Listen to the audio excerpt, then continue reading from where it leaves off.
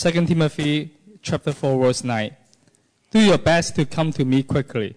For Demas, because he loved this world, has deserted me and has gone to Thessalonica. Christians has gone to Galatia and Titus to Dalmatia. Only Luke is with me. Get Mark and bring him with you, because it's helpful to me in my ministry. I sent Tychicus to Ephesus.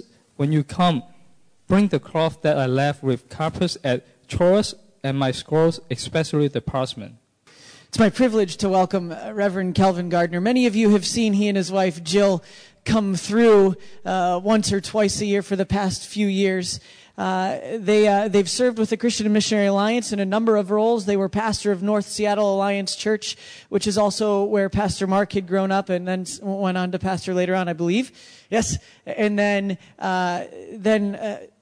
Reverend Gardner served in what I believe is one of the absolute jobs you never want. He served as district superintendent for all of the pastors in the Pacific Northwest. Talk about a tough job, but he did it with great care. And now he and his wife serve in leadership development and pastoral care for many of the CMA missionaries in China, as well as others as well. They've served in radio ministry. They've done so many things. They love the Lord. They love serving together faithfully. So it's a privilege for us to have them this morning. So welcome, Reverend Gardner. We're glad you could be joining us.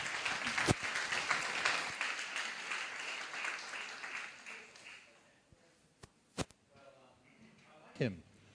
He says nice things. Yeah, you like him, you keep him then. But if he's got a Facebook page, I would go and I'd put like against him. I'd also do the same about the choir. Thank you for that. And the worship team.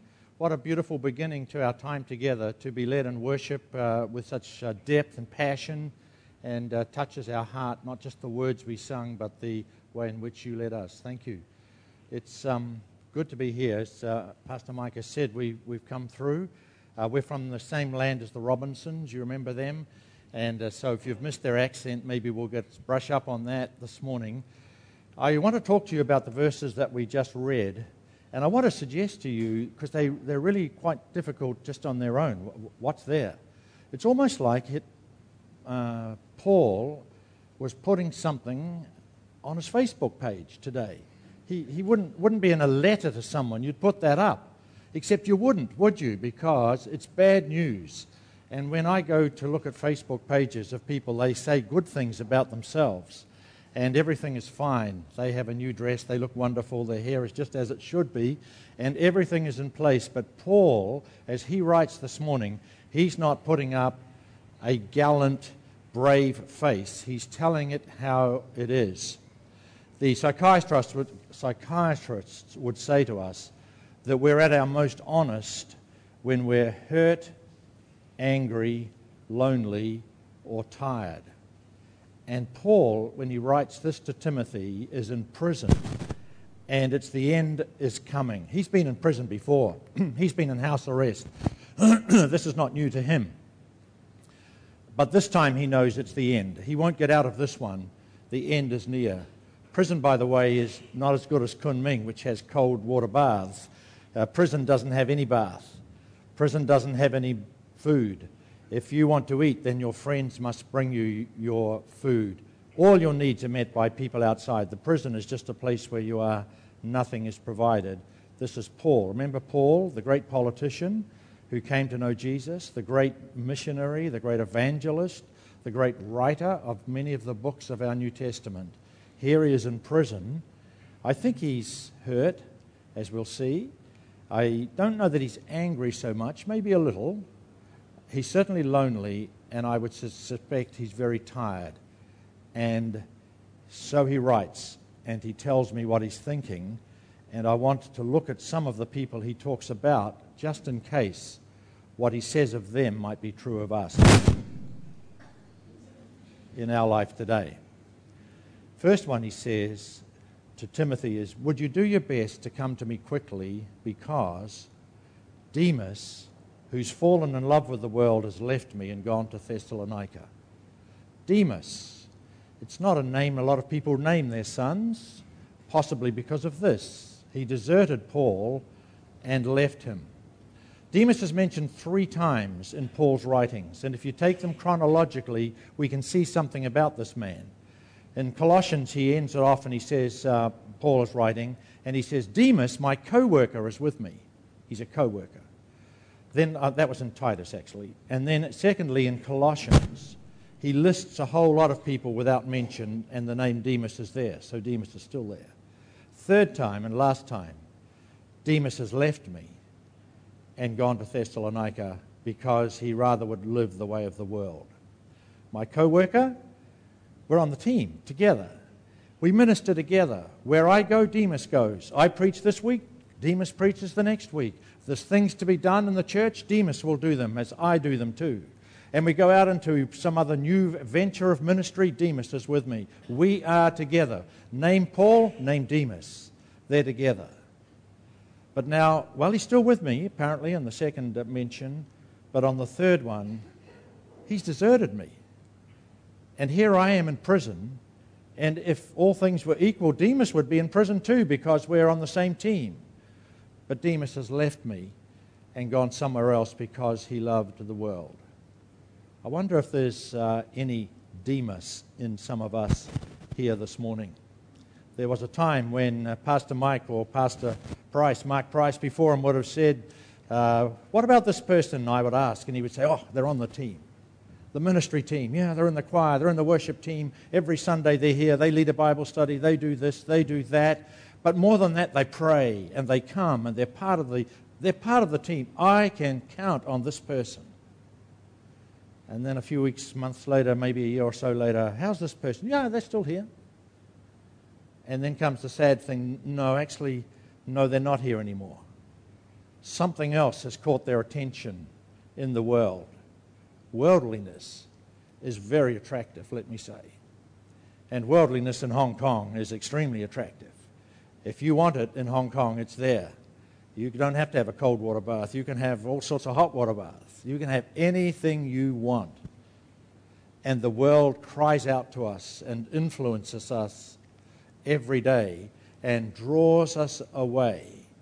And suddenly some of us might have found that the attractiveness of coming to this place and being part of the community, the reality of working and praying together with people who love Jesus, this doesn't seem to be quite what it used to be.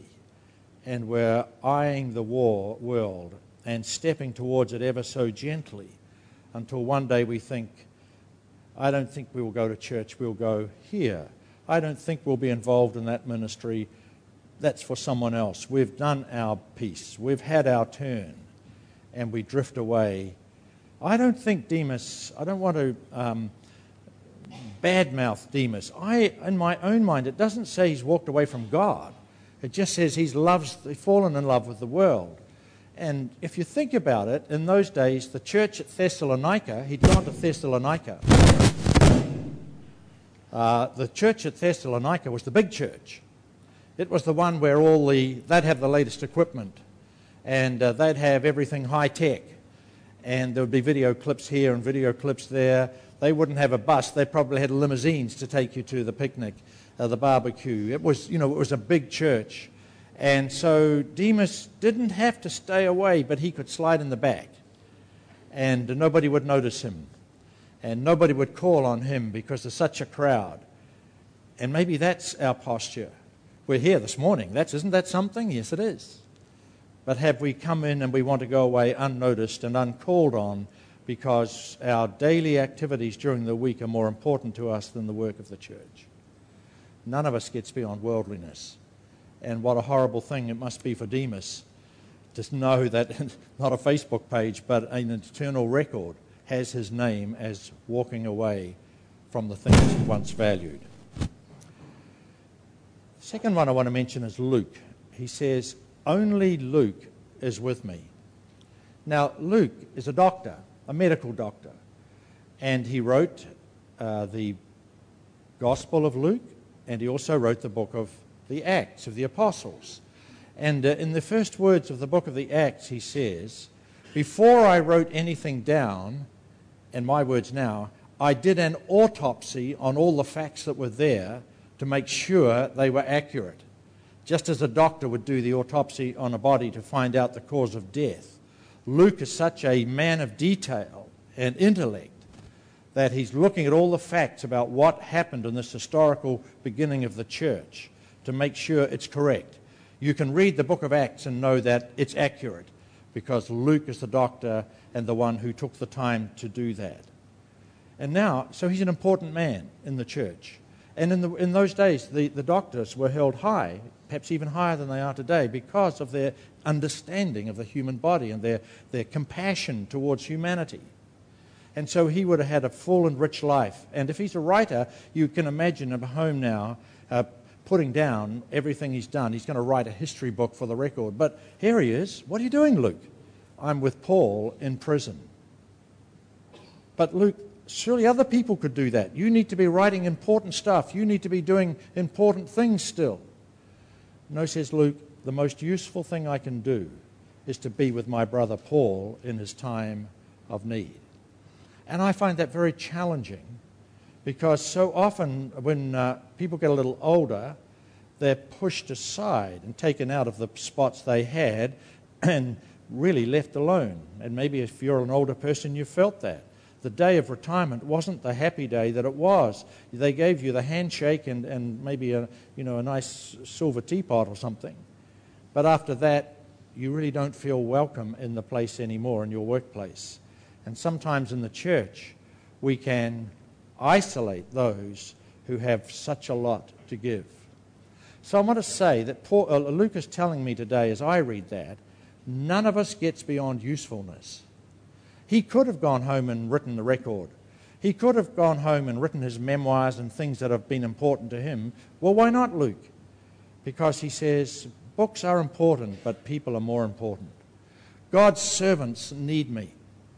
And so what I'm going to do, I'm going to pray for Paul, and I'm going to be there for him when he needs me. And what a wonderful ministry that is, as I see churches where some who have more time now available, some who may be very important people in the business world, very important people in the social world during their ministries in the churches, now don't need that anymore. They want to make themselves useful to God, and they realize that other people will benefit by their presence and their encouragement and their prayers. Maybe today you're feeling a little useless. Your role has been taken over by someone younger in any sphere of life. You don't have the responsibilities you once had. You don't have the recognition you once had. Let me say to you that God sees you and God has a role for you to play, and it's a useful role. There are people here in this church who need encouragement. There are people here in this church and in your communities that need prayer. And there are people who need to have a gracious hand put upon them and say, I will walk with you in this part of the journey. I don't think visiting prison would be on the high list of most people's things to do today because of the nature of the thing. But for Luke, Paul needs me. I will be there. God needs you. God wants you. And he wants you to be there for people who are walking through. A lot of the songs today have mentioned in the Blessed Be Your Name when the times are hard, and Shady Green Pastures, and in times of hardness, and some of the other songs too, mentioning the path that for always in a church like this, someone is walking that is a dark and lonely and unknown hard path. All of you are not beyond being useful to those sorts of people by coming alongside and walking with them and giving them words of encouragement. Demas, the world, watch out. Luke, useful. Let's be useful together in the church and the body of Christ. And then he says, when you come, bring Mark with you. You know, this is amazing to me. Bring Mark with you. This is John Mark. And he's a nephew, I believe, of Barnabas. So you go right back to the beginning when all this started, and they're at a prayer meeting with the elders, and the Holy Spirit broke in and said, elders, I want you to release Paul and Barnabas for the ministry I have. They're going to be the first missionaries to go and leave this country where they were and go out into the world. And they ended up going to Cyprus. So here they are. This is exciting. Paul and Barnabas, probably the best two fellows in the church in terms of giftedness. So beware, God calls the best, and he's got them there, and you can see them getting their team. What will we need? No one's ever done before. There's no manual to look up and say, what do missionaries do? There's no school yet offering a course on missions. This is following God in its purest form. And Barnabas comes and says one day, you know, there's a lot of work to be done. A lot of things need to be there. We need a helper, and I know one. My nephew Mark, is a young man who will be very helpful to us. He's got a heart for God, and he can come and watch, and this will be like a mentoring program. He can do some of the heavy lifting. He can be there. He can help us. This will be a wonderful thing. And it's sort of, I'm sure it's biblical. So they ask. And John Mark comes on this first missionary journey. They actually go off to Cyprus, don't they? And the way they are. And it doesn't really say what happened, but something, the boy got spooked. He didn't like it. And he came and said, I can't stand this. Now, there's no hot water. I've got to go home. And so away he went. And he left them. And suddenly, this beautiful teamwork between Paul and Barnabas is shattered. It's your fault. Who is this kid you brought along? You've let me down. And they have a great argument. And it's not good. Well, some time goes by, and they're planning the second trip.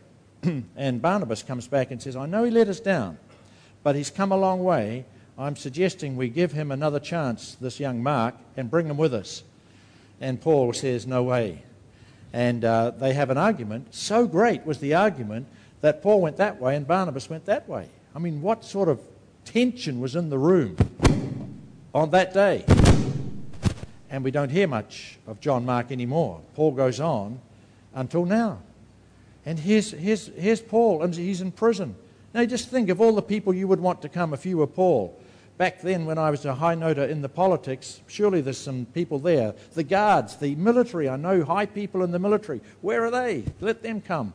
Bring them.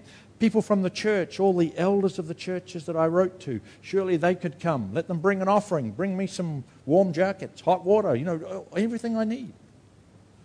No, he says, bring John Mark, because he's, what? Helpful to me in my ministry. Something happened. Something has happened in Paul's life that we're not told about that must be like this. God comes and speaks to Paul and says, you were wrong. What you did to that boy was not right. That young man was doing his best and he was just too young or too immature. You need to fix it. And Paul would have said, if he's like me, no, God, it's his fault. He knew what he was coming into. Let him come to me. I was the evangelist. I was doing the work. He needs to come to me. And God says, no, Paul, you've got to go. And somewhere not recorded, Paul had the humility to go back to John Mark and say, I'm sorry. I put you into a situation that I should not have done. Whatever it is, John Mark, forgive me, please. And forgiveness was granted and was offered and received. And then since then, obviously they work together because he's helpful to me in my ministry. So somewhere along the line, a broken, shattered, angry relationship was brought together in something beautiful, that in my last hours, of all the people I could call for to come and comfort me, I have Luke, I want John Mark, and you, Timothy. 2 young men and an older man. None of us gets beyond giving or receiving forgiveness. There's no one in this room that's too important, too powerful, too noteworthy, and above offering forgiveness to people that you've hurt along the way. There's a time, and maybe it's today, when if God puts someone on your heart that you have bruised and hurt and been harsh, even if they were the ones that you think orchestrated it or caused it, God says you must go back. It's there in the Sermon on the Mount. If you're starting to come to church and you think of somebody that you've hurt, you leave it. Someone has something against you, you go. You go back and offer forgiveness. And this morning I want you to know, if you've let others down, if there's been failings in your life, if you have brought reproach upon your family or the church family, if you've failed in some relationship, if you have made a mess of it, there's forgiveness available. We sang of it today. Before the throne of God above, I have a strong, a perfect plea. While in heaven he stands, no one can tell me to go away. This morning, you are not beyond forgiveness. There's a God who we've come to worship, who offers forgiveness freely. If we will confess our sin, he will forgive us of our sin and cleanse us from all unrighteousness. If we sin, said John, we have an advocate, a lawyer with the Father who speaks to God on our behalf. And though Satan can come and tell us all the things in that song, causes me to despair and of the sin that's there, upward I look and see him who made an end to all my sin. And so when the judge comes and looks at the evidence, our advocate Jesus doesn't plead our innocence, he just pleads his blood. I've covered him with my blood. And this morning you're under the covering of the blood of Christ if you would come and put yourself under it. Prodigal son was in a far country, still his father's son. It wasn't until he came back and put himself under the influence of his father that he received the forgiveness. And when you are willing to come today and put yourself once again under the influence of God the Father and His Son Jesus Christ, you will be forgiven. You don't have to be John Mark, the old one. This morning, God is calling out to you, come home. You're important to me. You're special to me. Come home. I want you. And I offer forgiveness. And I just hope, too, that they will also know this person, you maybe. If it's a person in the church here or somewhere in the Christian community that's hurt you, that you could go back to them, too, and say, I let you down. And that might be the catalyst, the trigger for them to say, no, I need to repent to you, too.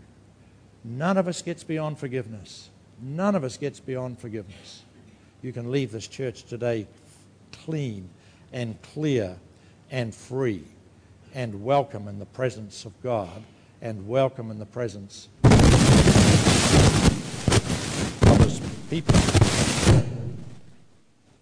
Last one we'll talk about, Paul himself. He says, when you come, will you bring the cloak I left with Troas and bring the scrolls and especially the parchments? Now here's Paul in prison, and as I say, it's at the end of his life. What is he calling for? This is the great man who had everything for him. And now he says, bring me my cloak. It's cold here, and I feel it.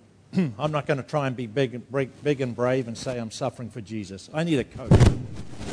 I'm cold. Bring the coat. I'm going to say none of us gets beyond humanness. We are who we are. And let's not pretend to be good and lofty and mighty because we carry the name of God or Christ in us. We're human. And when it's cold, I get cold. When I have a cough, I sneeze. And when I have needs, human needs, it's not wrong to call for those needs. Bring the coat that's mine and I left somewhere. And then he says, and also bring the scrolls and the parchments. What do you lost now? Have you got a better mic, have you?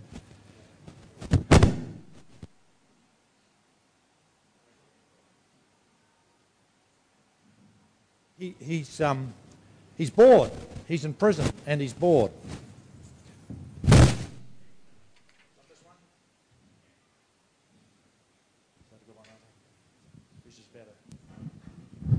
Right. I'll need to start again. Is that okay?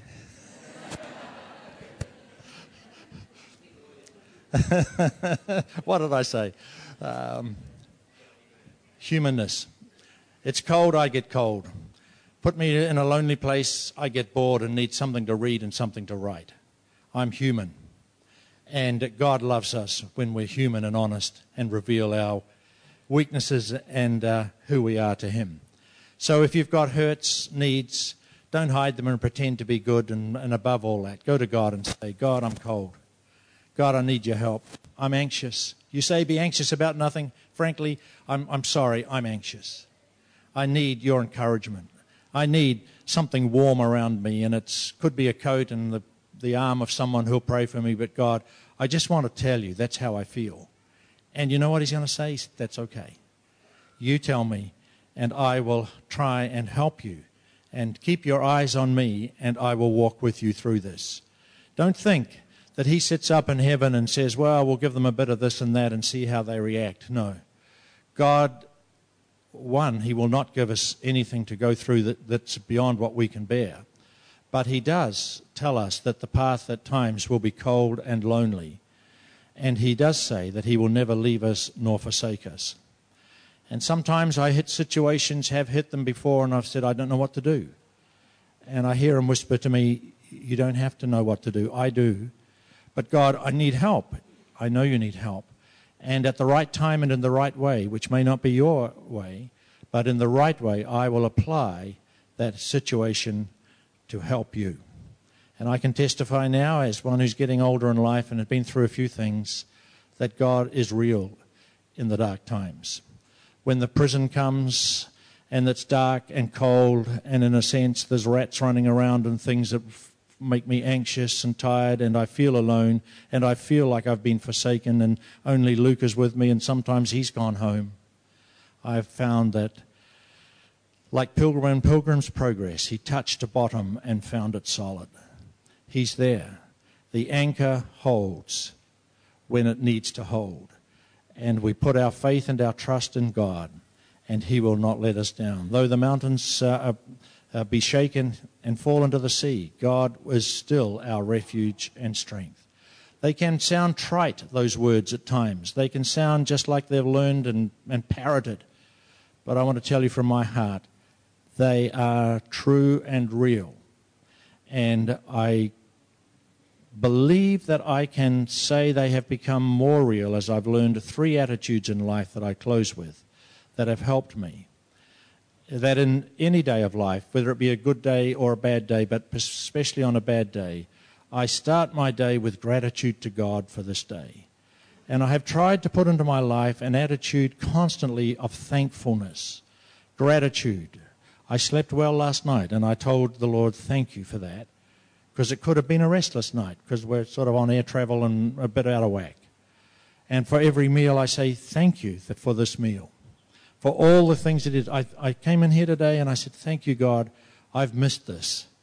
Missed you somewhat, but missed the Asian culture. We lived in the Philippines a while, and I hear a Filipino voice. And by the way, your barbecue needs to have balut, my friend, if it's going to be a real Filipino barbecue. A gratitude, I think, is a first point. When we're grateful to God, even though the times are tough. And then the other one is to renew my trust in him. Lord, I trust you for the circumstances. It doesn't have to be a big plane ride. It can be a walk across the street. I just trust you to orchestrate my day to day, and I will walk with it. And then, Lord, would you help me to be gracious? You know, we live in an ungracious world, and you are a God of grace. And your grace to me has been such that I don't deserve anything that you've given me, but you've given me more and more and more. And Lord, I want to be gracious. Can you help me just to show grace to someone? Just to smile at a child or give a little wave. Just to commend someone along the way and say thank you. Go to the service industry where people gripe and complain about everything. Just say thank you. Thank you for serving me that cold food on the plane. None of us gets beyond worldliness. Can you check your worldliness factor today? It's so easy. God wants you to repent of that. None of us gets beyond usefulness. Don't think you're of no use to anyone. You're of use today, and God wants to use you. And it's not, I hear people say, all I can do is just pray. I want to say to you, the most important thing you can do is pray and pray and pray and be God's one in the gap for other people. None of us gets beyond usefulness, and none of us gets beyond forgiveness. Don't care what you've done. Don't need to know what you've done. God knows and God forgives, and he waits for you to come home. And none of us gets beyond human in this life. And so if you're cold, say so. And if you need help, call out for help. And if we can help you, then we will, but call out to God. Or every day giving thanks to him.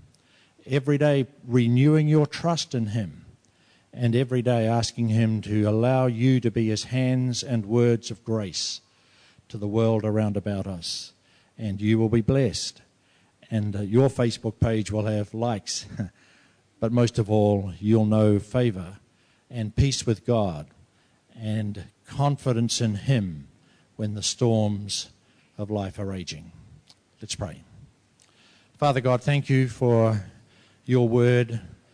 The words really are just a little record of your servant Paul.